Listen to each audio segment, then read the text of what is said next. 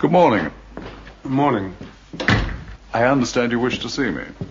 You slept well? A little restless, but I got off eventually. Travel back in time to the 80s, reliving the hijinks, I've got a trig midterm tomorrow, and I'm being chased by Guido, the killer pimp. the opportunities, I bet you slice into the woods $100. Gambling is illegal at Bushwood, sir, and I never slice. and the wisdom. Life moves pretty fast. You don't stop and look around once in a while, you could miss it. Because just like you, we're stuck in the 80s. Can you say stuck in the 80s?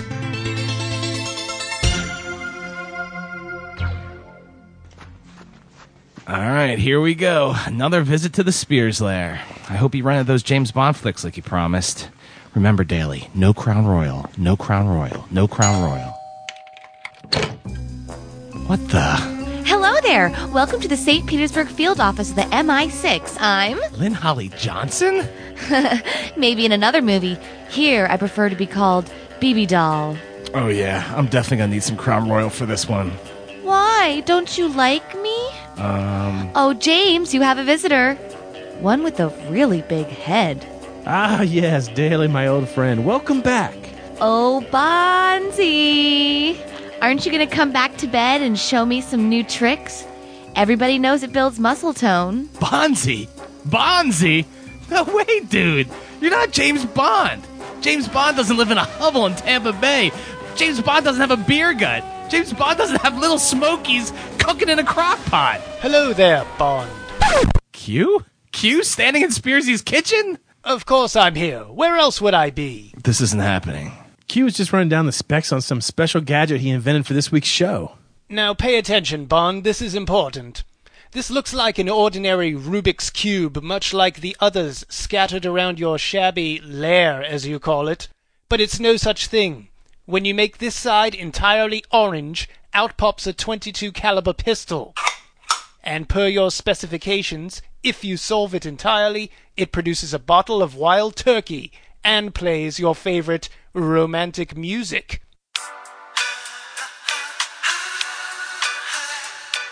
Oh, Bonzi, I love this song. I'm feeling all tingly inside again. Come play with me.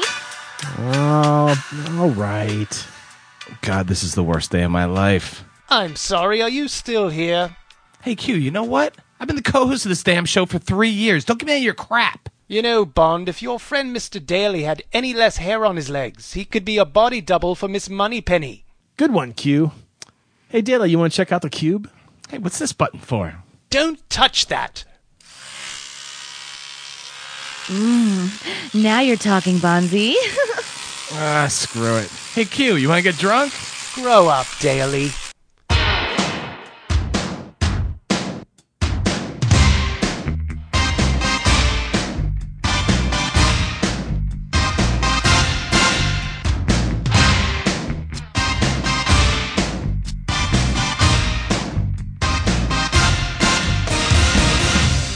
Hey, welcome to Stuck in the 80s. It's your host, Steve Spears with TampaBay.com.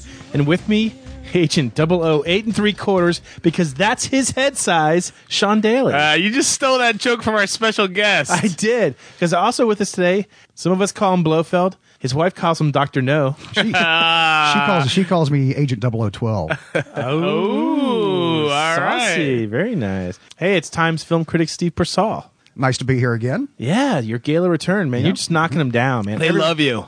The phone lines light up when Persall does one of these shows. Or else the pods turn off. Yeah, no, people flip out when you're on here. Because you know what? You bring content, which is a rarity on this show.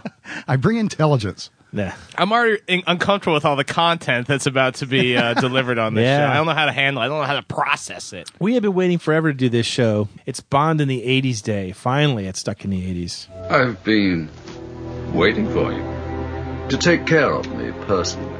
Hey, so the point of today is we're going to go through the Bond movies of the 80s. There were 6 of them.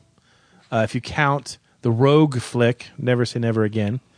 And we're going to tell you, we're going to run through them real quick chronologically, not in any particular order.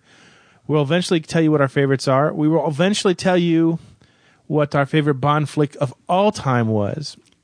And after the break, Steve Persall is going to give you a sneak preview of Quantum of Solace. So we're going to go through these chronologically, but in no particular order. I just want to get this straight. This is the intelligence that I bring to this show. I can tell you, this is cutting room floor right now. I'd save you guys. No. Did he really? I didn't even pick him up saying that. I know exactly what you're up to, and quite frankly, you're going to need my help. Remember, if it hadn't been for Q Branch, you'd have been dead long ago. Let me start off by asking this question. Steve Persall, impression of the entire Bond franchise. Like it, love it, hate it? Well, if I had to give the whole franchise a letter grade as I do with my movie reviews, I'd probably have to give it a good solid B, maybe a B+. Wow. I'm serious. I mean, it's certainly the longest movie series ever, with 22 official films, and then the other two, the comedic Casino Royale, and as you mentioned, Never Say Never Again. So it is longer than the Police Academy series? Yes. It's 3 times longer than the Police Academy series. Oh, God, the fact that you know how many Police Academy movies there are. Hey, it's my job. But no, when you look at the Sean Connery years, I don't think there's any of those movies that you can rate under an A. I mean, those are the best. Those are the best. And about half of the Moore years, you can put them in the same category. And then it starts tailing off a little bit with Timothy Dalton, but picks up. About how many did Connery do? What did he do? 6? 6? I think it was 6. Back in the 60s, right? Yeah. He was done by the 60s? He finished up in the mid-70s with Diamonds Are Forever. Oh, okay. He took 1 year off, or one movie off, when George Lazenby came in and did On Her Majesty's Secret Service, and then he came back again and did Diamonds Are Forever in 73, 74, something like that. And then Moore jumped in with Spy Who Loved Me around... He jumped in with Live and Let Die. Oh, Live and Let Die. In, 75? Excellent. 76. Yeah. So a B. So this iconic franchise, BB+, doesn't get an A because we hit a bad patch. Oh, yeah. Yeah, we hit an oil slick with Timothy Dalton. Ooh, I don't know about that. I'm going to beg to disagree, but I'll save it till we get to the Dalton years. The Dalton years. That doesn't sound right. It sounds like a bad CWTV series. I thought the Bond series really went downhill when Bobcat Goldthwait started to get. Oh wait, no, I see. I keep messing up. You suck. Anyway, let's start with our first 1980s Bond flick. Yeah, 1981. I give you For Your Eyes Only. Melina, look at me. You were lucky once, but they are onto you now. The telegram, the motorcycles back there, they prove it. Now, please let me handle this. You? How are you involved? All I can tell you is something of vital interest to both our countries. More important than my parents? Your father was part of it. He thought it important enough to risk his life. Now, Melina, please trust me. Go back to the Triana and wait. Let me find out what I can here, then I'll come straight to Corfu, I promise you. Okay. I'll go back and wait. But not for long. It won't be, I swear. Amore. I love this flick. I'm sorry. I'm gonna say it right now. It's an early contender for my favorite Bond flick of all time. It's certainly one of Roger Moore's better ones that he did. The ski chase, awesome. Yeah. The thing I like about For Your Eyes Only, I think I really enjoy it too, is that this is when I first got cable. Okay? So 81, 82, and For Your Eyes Only was on HBO all the time. All the time. And so I must have seen it like 50 times. So you had no really point of reference to go on because you hadn't really seen the earlier Bond movies, or? I'm going to say yeah. At that point, yeah, probably. I mean, Poor child. Huh? Poor child. Yeah, it's all right. I caught up. But yeah, I love it too. I mean, Sean and I probably, when we were introduced to Bond for the first time, it probably was the Roger Moore, right? I mean, absolutely. I remember seeing old Bond flicks going, who the hell is this guy? Mm-hmm. When it was Connery. But For Your Eyes Only has it's got a great theme song. Oh, it's terrible. The Sheena Easton song? Sheena Easton. For Your Eyes Only, it should be in a tampon commercial. Climb inside those sugar walls. Sugar Walls is fine, but For Your Eyes Only sucks. No. Terrible. You're out of your mind. I can't believe it. God, Sheena Easton saddened me. She also appears on screen singing the song during the lyrics. First time that ever happens in a Bond movie. Yeah.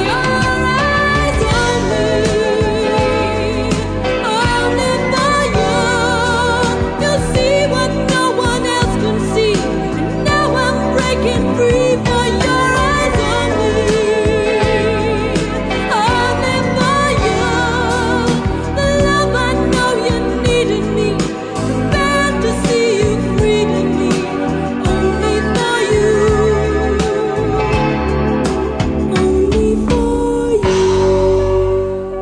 tell you one thing that I think hurts the late 70s and into the 80s movies is, as we've talked about before with regard to Indiana Jones and some other movie series, the advent of massive special effects, the post-Star Wars type of period too. And when you had personalities like Roger Moore up, standing in front of those kinds of massive effects, the outer space stuff, for example, in Moonraker and these kinds of things, it really sort of dwarfed him.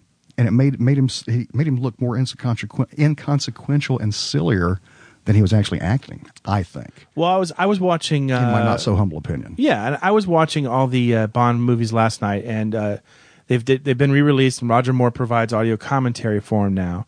And he's sitting there, what else is he got? 30 years later, 20 years later, 30 years later, after he did these movies, and he's real upfront about the fact that he prefers the movies without all the special effects. That he doesn't feel comfortable in them. He just wants to get up there and do his shtick. I caught him on the Today Show the other day. He has that new book out now, an autobiography, My Word is My Bond.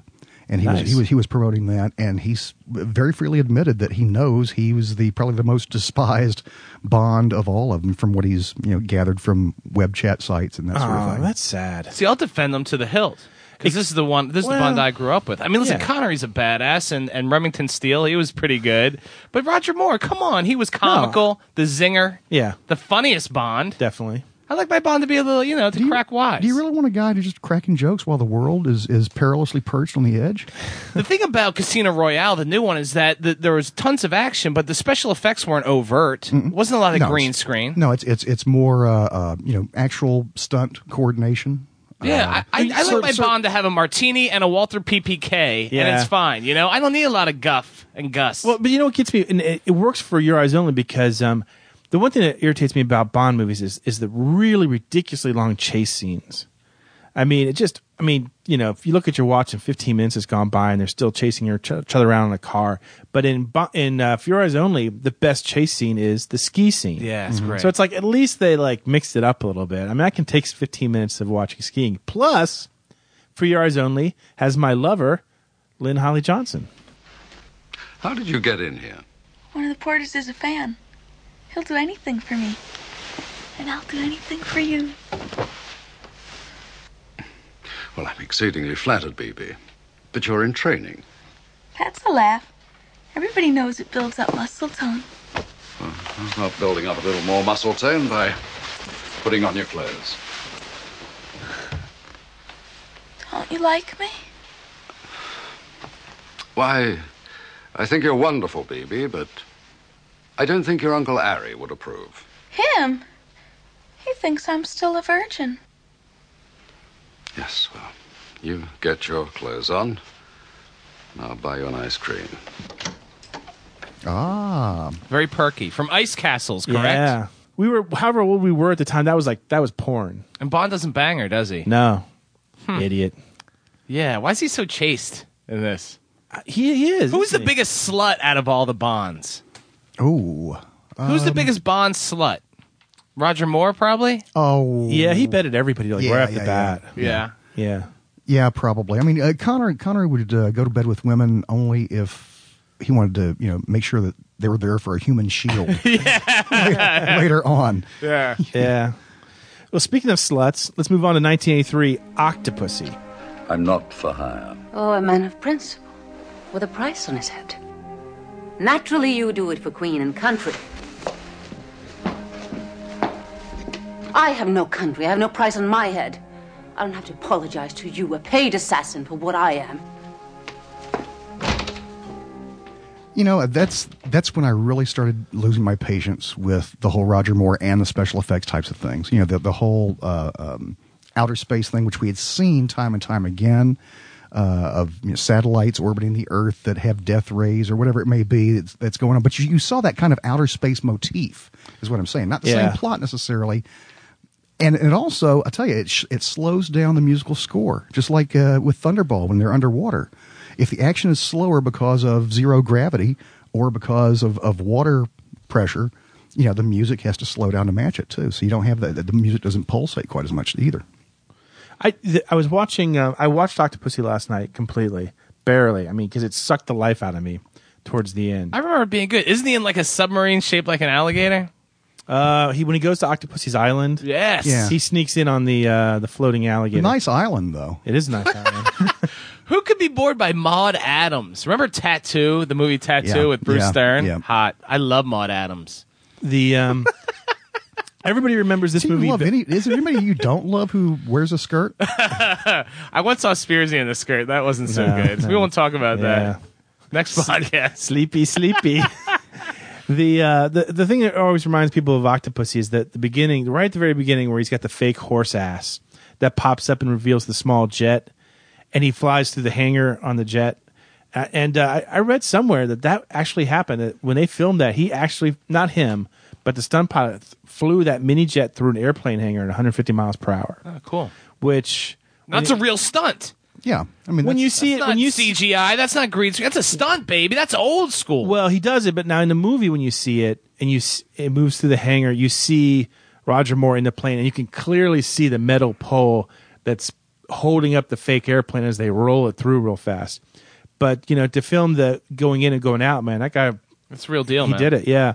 God, I mean, Octopussy is one of those weird movies that it's one of the few movies that doesn't have the name of the movie as the name of the theme song. Thank God. I like the theme song. Well, 'cause they'd never get that past radio standards and practices. True. All Time High by Rita Coolidge. We're an all-time high. We'll change all that's gone before, doing so much more than falling in love. On an all-time high, we'll take on the world and win. So hold on tight. Let the flight begin. I like it. All time high. It's good. I like. It was nice. It was kind of like a 1976. If he sings kind of again, I'm folky leaving. pop. If you what? If he sings again, I'm leaving. I do like the Rita Coolidge song. iTunes doesn't even sell. Whoa, what is Well, that? Hold on, I got a phone call coming in. Hold on. Oh no. That is, in fact, Hello. Steve's cell phone. Hello, baby. That's how he rolls. What? Okay, quart of milk, head of cabbage, and a pack of wieners. Okay. Okay, thanks a lot, baby. Yeah, love you. Bye. I'm sorry, guys. Only two of those things can be bought at a store. Sorry. The rest is all Sean and Spearsy. The Octopussy is also one of the first. And now that's the final. It's not the final movie by Roger Moore, but at this point he clearly wants out of the franchise, and he wasn't shy about saying at the end of For Your Eyes Only he wanted out, and they were constantly at this point trying to recast the role and find his replacement. As he was trying to get the hell out of it. Actually, one of them was James Brolin. They were thinking about going with an American in the Bond role. Brolin? James Brolin was one of them. Ian Ogilvy, who also played the Saint, which Roger Moore started off with in British television and that sort of thing. He was another one that went for a screen test, possibly. So a little trivia for you. I know your listeners like that kind of I stuff. love when they start talking about the new Bond, like who it's going to be. And I remember for the most recent one, weren't they talking about Rupert Everett? Yeah, as a gay Bond. Yes, yeah, that was. I thought that was great. I thought that was badass. That was a little rumor. He for looks a like while there. Bond. He's a good-looking dude. I think they made the right choice going with someone who didn't look like the rest of the guys. I mean, but I feel bad that Pierce Brosnan was kind of forced out. I mean, he was doing a good job. I mean, the movies he was in kind of sucked. I can't imagine him being forced out because didn't his Bonds? I mean, that was like the rejuvenation of that franchise, and they made like over $100 million each one. I think he was forced out. I think. Well, he was, they forced him out. They thought he was probably getting a little bit old for it, but actually, it's just like a football team that decides they want to yank a quarterback and throw something else in there, or fire a head coach or something. You want to go in a different direction. And you want to do something that's going to be not just a rehash of what's before. I mean, seriously, if you look at it, Pierce Brosnan is like the illegitimate child of Sean Connery and Roger Moore. He's a nicer Timothy Dalton, and going with Daniel Craig, takes it not only in terms of hair color or size or gruffness or anything like that, but it just sends it into an entirely new kind of direction where you refresh a franchise, just like putting a new coat of paint on your house. Yeah, I always thought that Daniel Craig is kind of like the Ian Fleming's version of James Bond, right? That blunt instrument. Yeah, But hold on, we can talk about all this later. No, we're going to talk about it because Octopussy was 83, but also in 1983 was Sean Connery's return, which was Never Say Never Again. What is it you're after?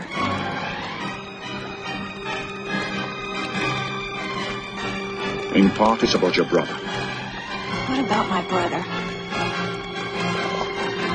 Did you know that your brother was working for Largo? That's impossible. Jack is in the U.S. Air Force. That's precisely why Largo used him.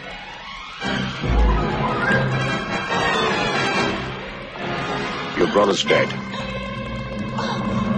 Keep dancing. Now, explain to me, either Steve or Steve, why this is considered a bastard child. This was not an official Bond? No. There was some kind of hassle between the Broccoli family, and they had their Eon, I think was the name of the production company that they produced all those with, and I think, was it Batjack was the other production company that was in there? At that time, though, they had the rights, and still do, to all of Ian Fleming's stories and titles and that sort of thing. A rogue production company decided they wanted to do it, and talked Connery into doing it. So basically what they did was remake Thunderball. Since the option had been exercised to make that story, it was, I won't say public domain, but in terms of Bond, the Bond universe, it was there for the plucking. You could use it in that really, regard. the Broccoli's didn't own the Bond name. No. They tightened up after that. They tightened up their ownership of the properties and titles and all that kind of stuff now. So I don't think it could happen again. Right. You couldn't have somebody come back and do a remake of Octopussy now under a different title. Right. In that story. Not that they would want to. Yeah. But that was just one of those things where the series had grown so large and so profitable that nobody had ever really handled problems like that could pop up with it before. The lawyers weren't used to covering, filling in those loopholes. The title of the movie itself is based not on a James Bond story itself. No Ian Fleming book mentions Never Say Never Again. Mm-hmm.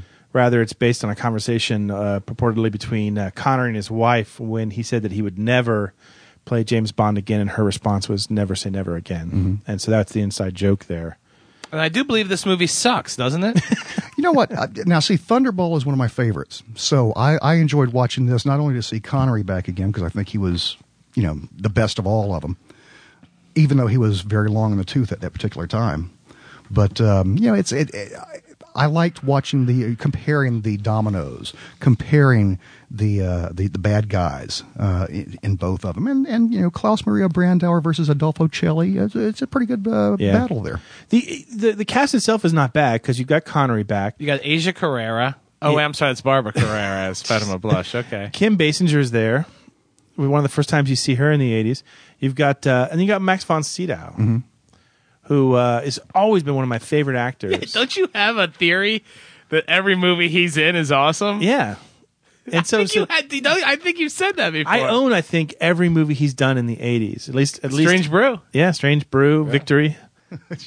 I love Victory. What am I doing here? I'm waiting for the theme song Never Say Never Again was performed by Phyllis Hyman, which is not a Bond girl name, believe it or not. That is her real name. I couldn't tell you how that song goes. I can. It goes like this.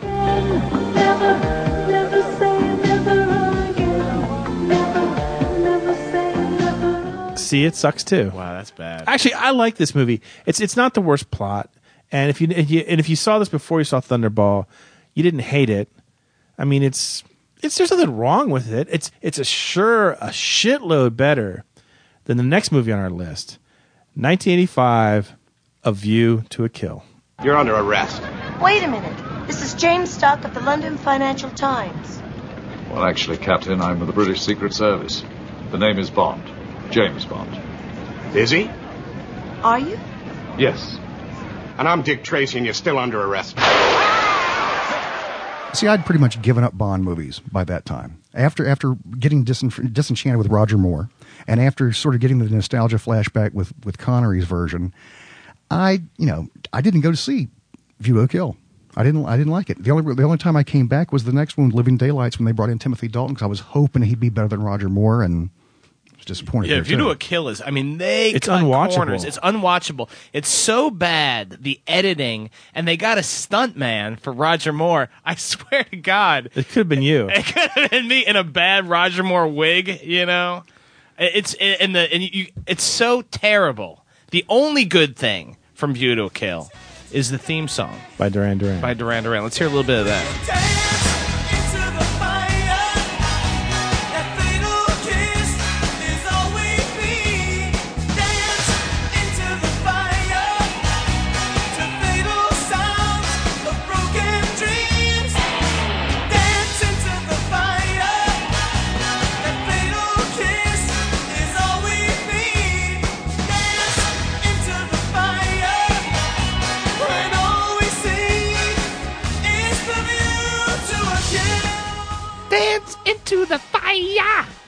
I prefer Hungry Like the Wolf myself. Well, I think it's that's the second best, or I'm sorry, third best Bond song of all time. Of all time, I always thought "View to a Kill" was. I know people are going to hate me for this in the '80s nation, but I don't really like that song. I never Why? have. I mean, look, you just put it as the lead into this show, and it sounded great, did it not? It's got a good beginning, but it's got a good middle and a good end. It used that kind of stuff that John Barry did with the orchestrations before, the big horn blasts, or in this case, synthesized types of horns and so forth to match the '80s music, style.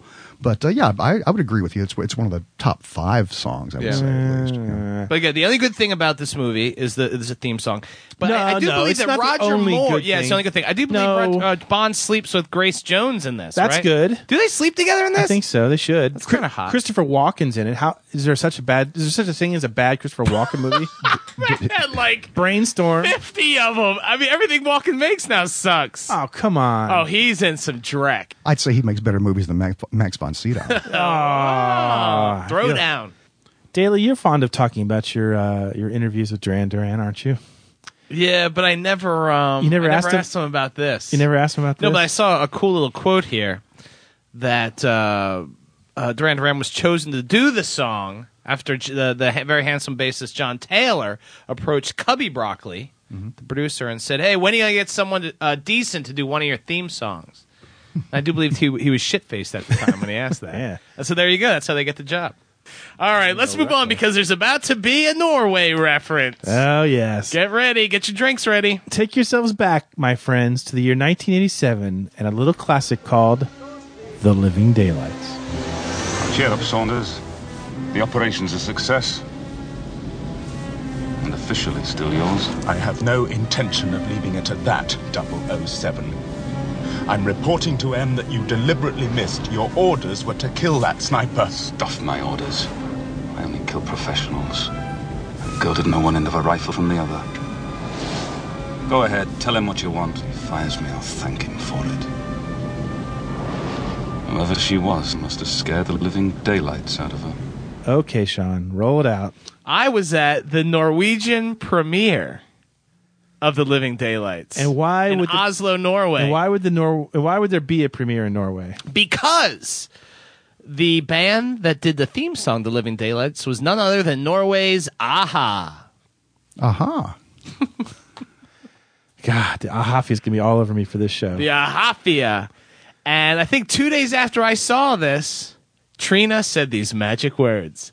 Mama, no! Was it really 2 days afterwards? Yes. I don't know. Come on. My revisionist history. God. And 2 days after that, I cured cancer. God. Funny thing about Aha, Morton Hackett, the lead singer for Aha, was actually offered a role as one of the villain's henchmen and turned it down. Because he kind of figured he was too busy being a rock star. See, he could have been the Flea of his generation. Look at how you said that. Too busy being a rock star. Oh, you love just to mess with the Ahafia. God, why do you hate Aha so much? I don't really hate him. This all started back when we called Aha a one-hit wonder. Like you called them that 2 years ago or something like that, and they got deluged by their fans who were not happy about that whatsoever. And they all promised to give me an interview with the band, which has never materialized because the band is too busy being rock stars still. Wow. What are you doing? But they did. I did go out and just to to make sure I wasn't wrong. I bought the greatest hits of Aha. Was it a 45? There's like 3 listenable songs on there, and the rest of it I'm just like, it doesn't resonate with me at all. They've had tons of hits. Come on, they had Take On Me. They had The Curly Shuffle was hilarious. The dance mix of Take On Me. Fish Heads. It was great. That's not funny, 007. Anyway, let's bring it back to Bond. Come on. Tell me why you love Timothy Dalton so much. This was Timothy Dalton's debut in The Living Daylights. Why do you like him more than Roger Moore? I didn't say I did. Oh, I thought you did. I did. I wasn't listening. He's not listening. I wasn't listening. I know. I just said Timothy Dalton to me was dull. I like the fact. I like the fact that he brought the harder edge to it, just a nastier, grittier kind of guy. Even though he was still wearing the tuxes, he still had that kind of debonair quality to him. I thought he probably played, the hard ass a little bit too strong for the kind of very sophisticated setups that he was being put in.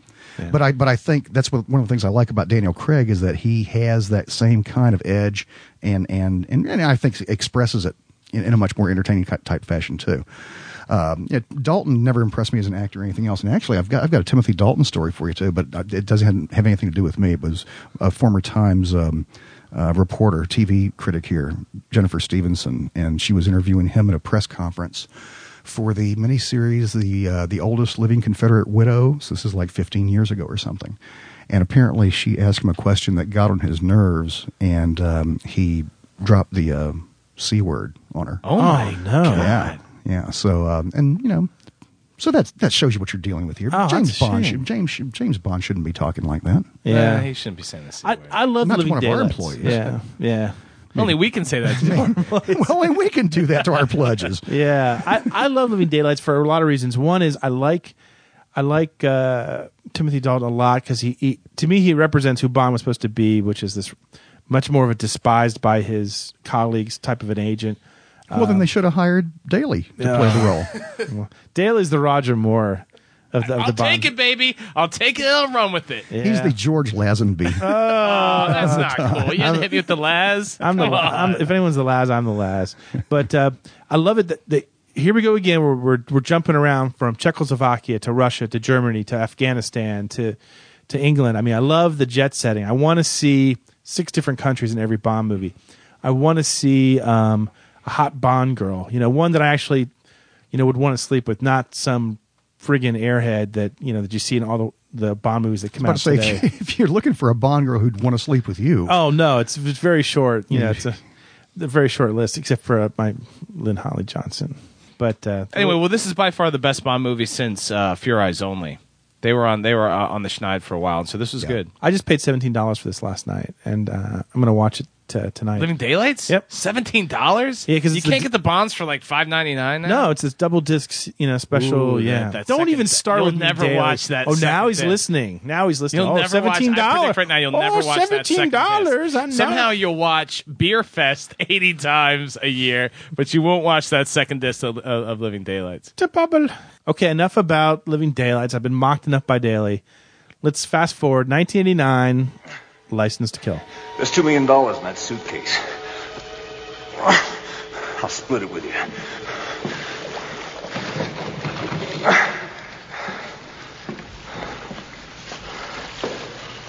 You earned it. You keep it, old buddy.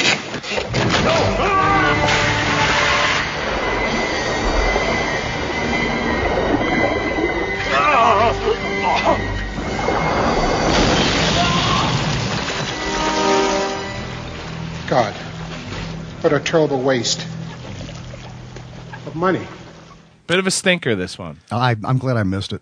Really? I didn't like Dalton in the last one, and I was already getting. I knew this series was tired after more. Like I said, the Connery comeback was my sort of personal swan song for it. Gave Dalton a chance with Living Daylights. I wasn't feeling him. I like this one almost as much as I like Living Daylights. Really? Yeah. So many things I like about this. You have Benicio del Toro there as a henchman. That's always nice.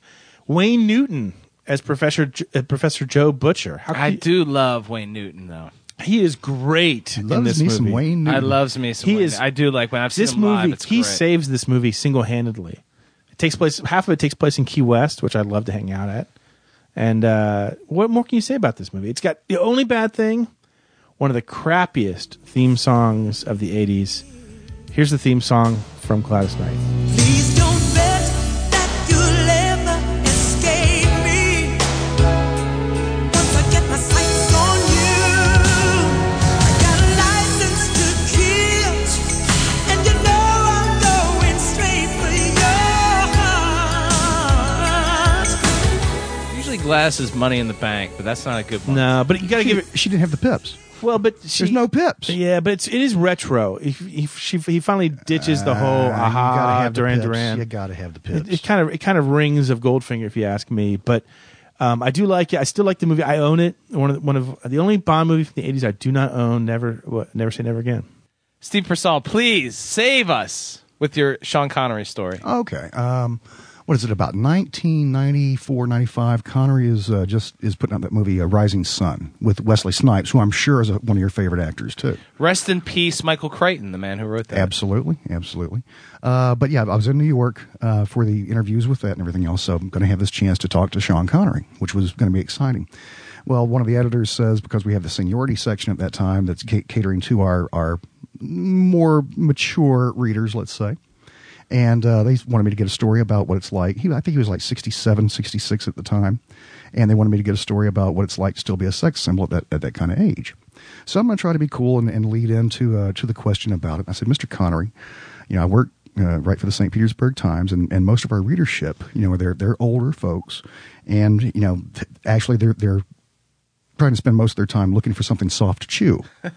Oh, nice. And Connery says, well, I can give them that too. And I'm like, wow, James Bond just told me a dick joke. It was great. So one of my favorite little confrontations there with celebrity. Did you laugh? Did you give him a hearty guffaw? I gave him a Laurel and Hardy handshake. Nice. Nicely done.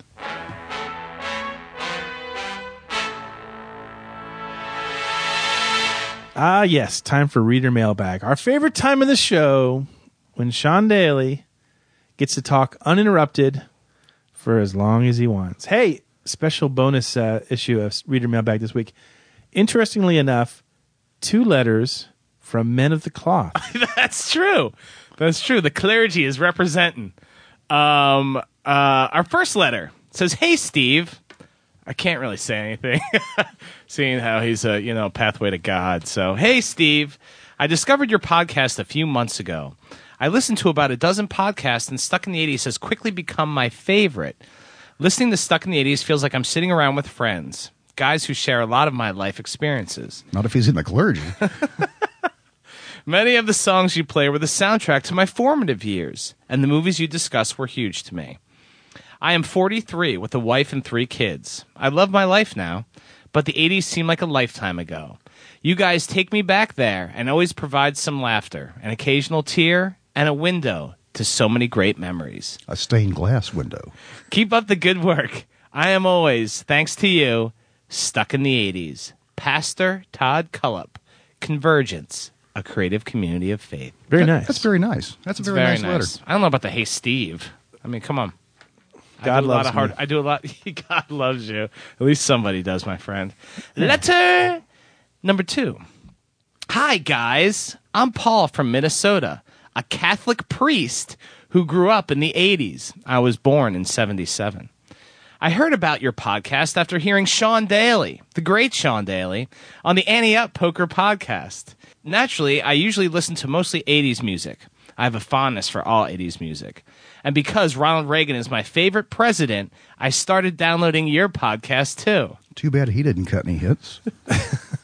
You've got a great show. Do you know you're messing around with Men of the Cloth, Persol? Anyway, you've got a great show. The 80s music is great, though of course some bring back memories. Lady in Red played when I took a girl to prom, and needless to say, things didn't work out. That's great. I know. At least he has a sense of humor. I do have one 80s tale you might like. As a priest, I handle weddings. We have a person who helps couples choose music, mostly Christian hymns. Well, one day, I'm going over the form, and for the closing song, they have Don't Stop Believin' by Journey to process out of the church to. Needless to say, I think it was the bride's idea, and they had a string quartet, and it worked out, but it was unique. I consider myself the unofficial chaplain of the Ante Up Poker Podcast Nation, and would be happy to offer my services to the 80s Nation as well. I love the stories of CCD, by the way, which I couldn't remember what that stood for either. See, I don't feel so bad. I went to CCD.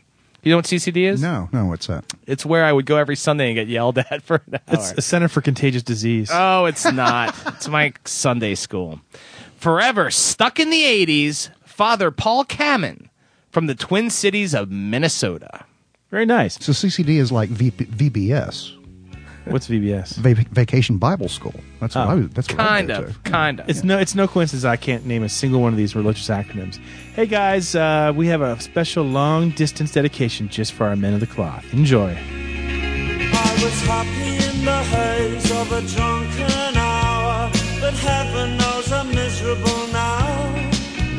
I was looking for a job and then I found a job, and heaven knows I'm miserable now in my life. Why do I give valuable time to people who don't care if I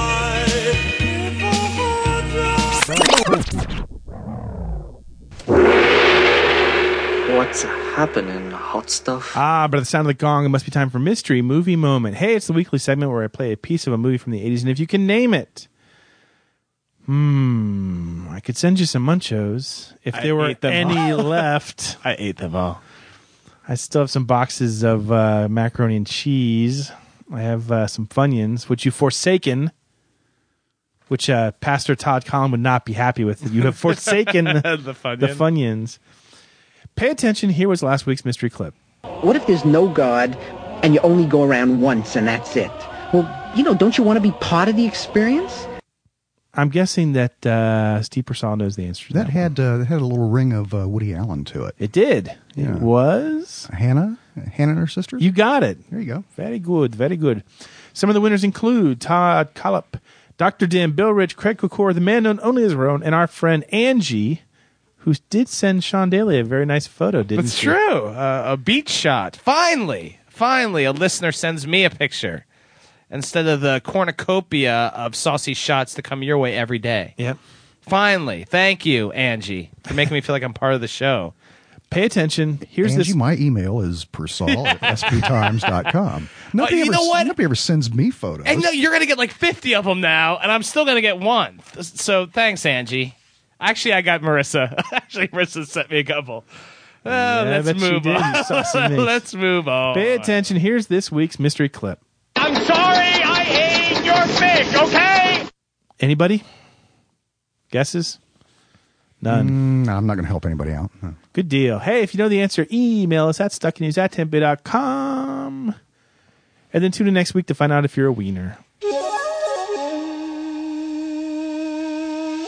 The mystical refrain of Name That 80s Tune. Hey, it's Sean Daly's signature event.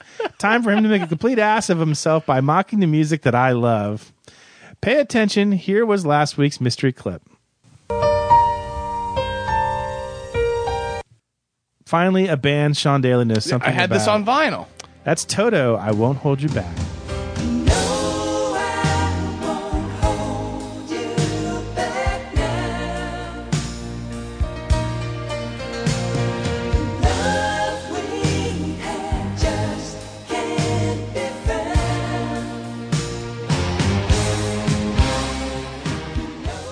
Yes, I have it on vinyl. You still have it on vinyl? Yeah. Nice. When I come over to the Daily You're not coming Mance- over ever. Why? For being Just so mean to what I me said to today. you during the break? Yeah, you're mean to me. Who won? I bet we had no winners this week. We had a couple. Brent Dozeman, Chad Ledoux, Roy in the UK, and Nick Marota of Ottawa, Canada, who wrote... I shouldn't even read this because you're such a... What is it? Is it something good? Insufferable stain today. You can't say that. I can bleep it. Hey, Sean and Steve. I was Whoa. Hey, Sean and Steve? Interesting. You want to read this? No, go ahead. We'll let Persol read it. Hey, Steve and Sean. See, he's going to mess with it. I was just listening to episode 148 and heard the emails from people who were happy about having VGF on episode 147. That'd be the Vegas girlfriend. Yeah. I, too, enjoy getting to know her, but what's with the neglecting of Sean? He was majorly dissed. He's a huge part of the show, and I missed his witty comments. I'm sorry, they didn't have a question mark there. I added the question mark, sorry. I was secretly afraid he had left the show when he wasn't at the beginning. Sean, you've got fans, too. Don't let them try to keep you down, man. Emoticon, smiley emoticon. And VGF sounds great. I'm happy for you, Steve. I love the show. And thanks to you, I can remain stuck in the best decade ever, the 80s. Signed, Nick Murata. Thank you. You have an awesome voice. You do. It's very sexy. It's comforting. I have a face made for radio. It's comforting. I have the voice. Just want to get like a nice blanket and lay down for a nap. Pay attention. Here's this week's mystery clip. Anybody? I also have that on vinyl. I bet you do. And you're still not invited to come over. Yeah, he has. I'm coming over there, whether you like it or not. He has it on an old Parlophone. I believe I have a standing invite from the Forever Fiance. Ooh, I don't know if you're standing. I have a different nickname for her. Forbidden Girlfriend. Oh, interesting. All right. Anyway, Close it up. If you know the answer, email us at stucknews@tampa.com, because even Sean Daly would like to make you his forbidden girlfriend. Nobody does it better. Hi, my name is John Neal, and my wife is Jennifer Neal, and we're both stuck in the 80s. We love your show. We listen to it whenever we go on road trips. And any chance you can ever get a Thompson Twins show up, it would be very much appreciated. Thanks a lot, and you guys do a great job. Thanks.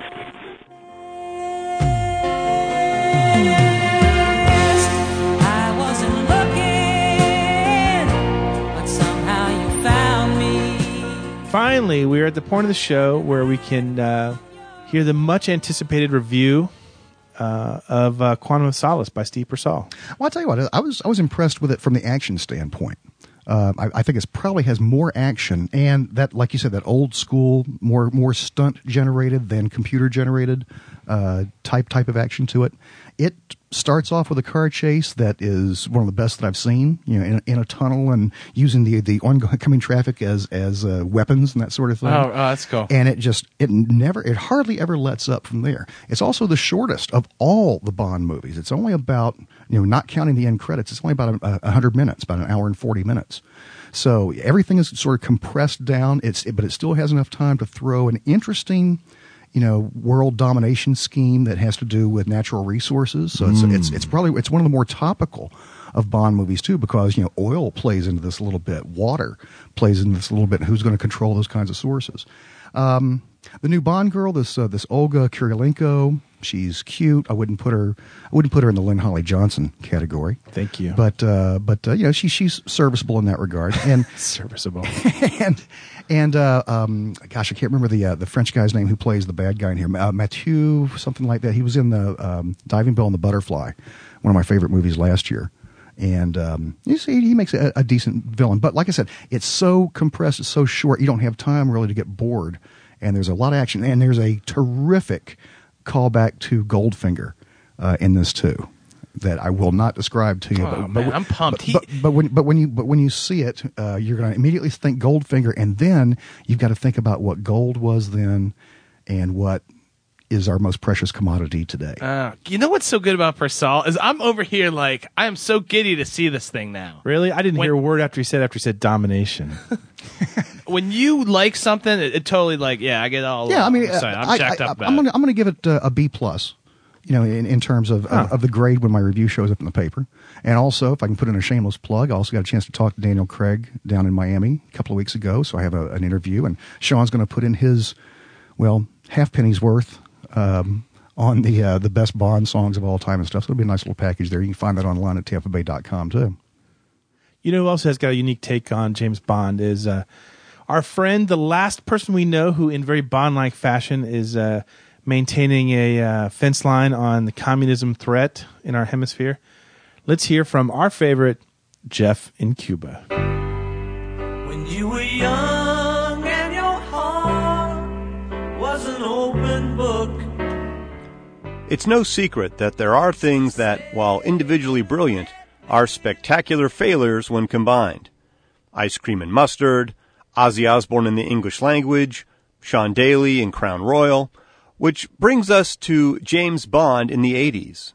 We love James Bond, and we love the 80s, which is why it's so hard to fathom why the Bond movies of the 80s are so uniformly lame. And I'm not arbitrarily heaping scorn and ridicule upon the Bond class of the 80s, although that does sound a lot like me. I have actual data to back me up. When you look at the inflation-adjusted grosses of all the Bond films, it's hard to ignore the precipitous drop-off during our favorite decade. All of the 80s films earned significantly less money than the films of the late 70s and those of the early 90s. So what can be blamed for this unfortunate dip in pop culture relevance? It's hard to say for sure, but here are a few likely suspects. Reason number 1. The times they are a-changin'. By the dawn of the 80s, the political and social changes that were hatched in the late 60s and groomed throughout the 70s had taken firm root in American society. But James Bond still played by the old rules.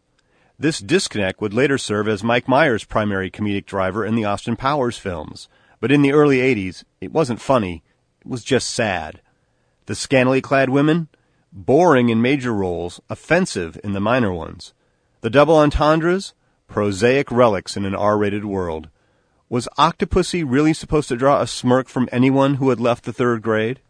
In the post-Porky's 80s, they could have named a character Enormous Vagina and failed to raise an eyebrow.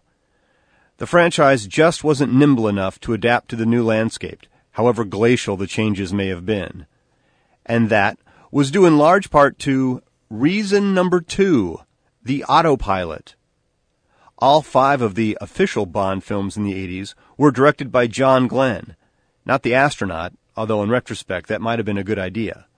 This John Glenn cut his cinematic teeth on the Bond films of the late 60s and 70s, and because of that, he held on to the franchise's defining elements with a dogmatic fervor. And it's easy to see why.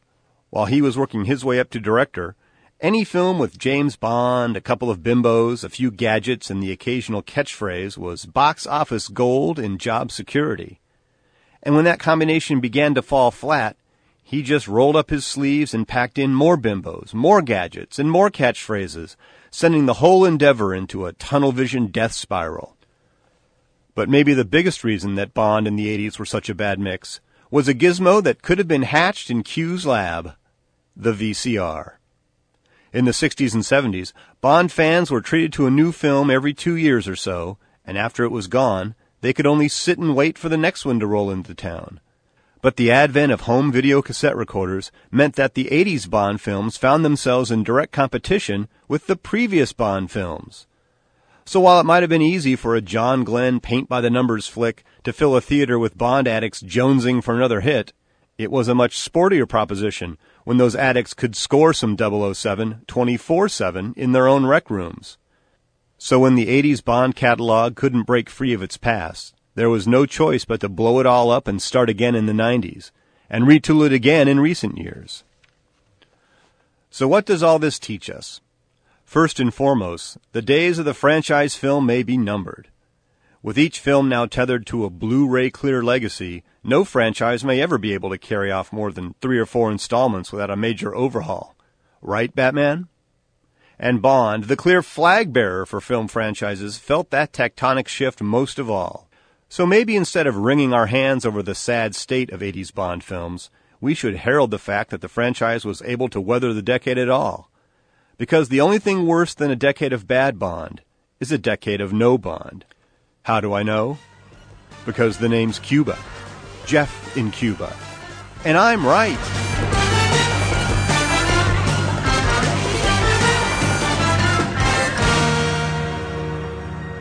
That was Jeff in Cuba? That was Jeff in Cuba. I always wondered what the front line of democracy sounded like. Hey, we got one last moment here. I want everyone to spit out, what is your favorite Bond movie of all time? Doesn't have to be 80s. It could be any Bond you want. Let's hear them. Goldfinger. Reason 2 words. Pussy galore. Who are you? My name is Pussy Galore. I must be dreaming. I'm blushing. Like you go next. I'm going to say Spy Who Loved Me for 2 reasons. Pussy galore.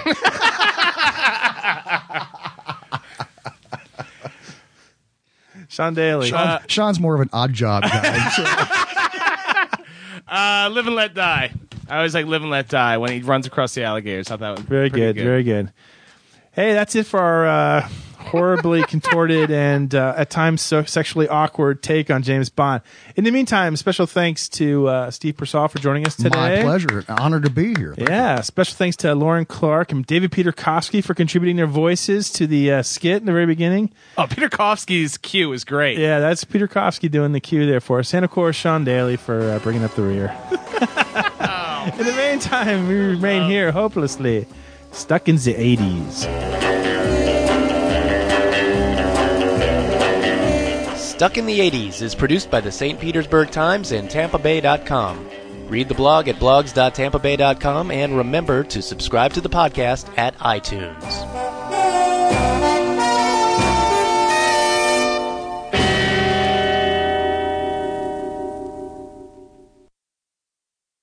You got to work with me a little bit more. This is your worst show ever. Just so you know. You know what? It is not. When you listen to it, you are such a bag. You're terrible on this. You've said like 8 things, 8 words total. Why do we fight all the time? I'm thinking of 8 words right now. Yeah.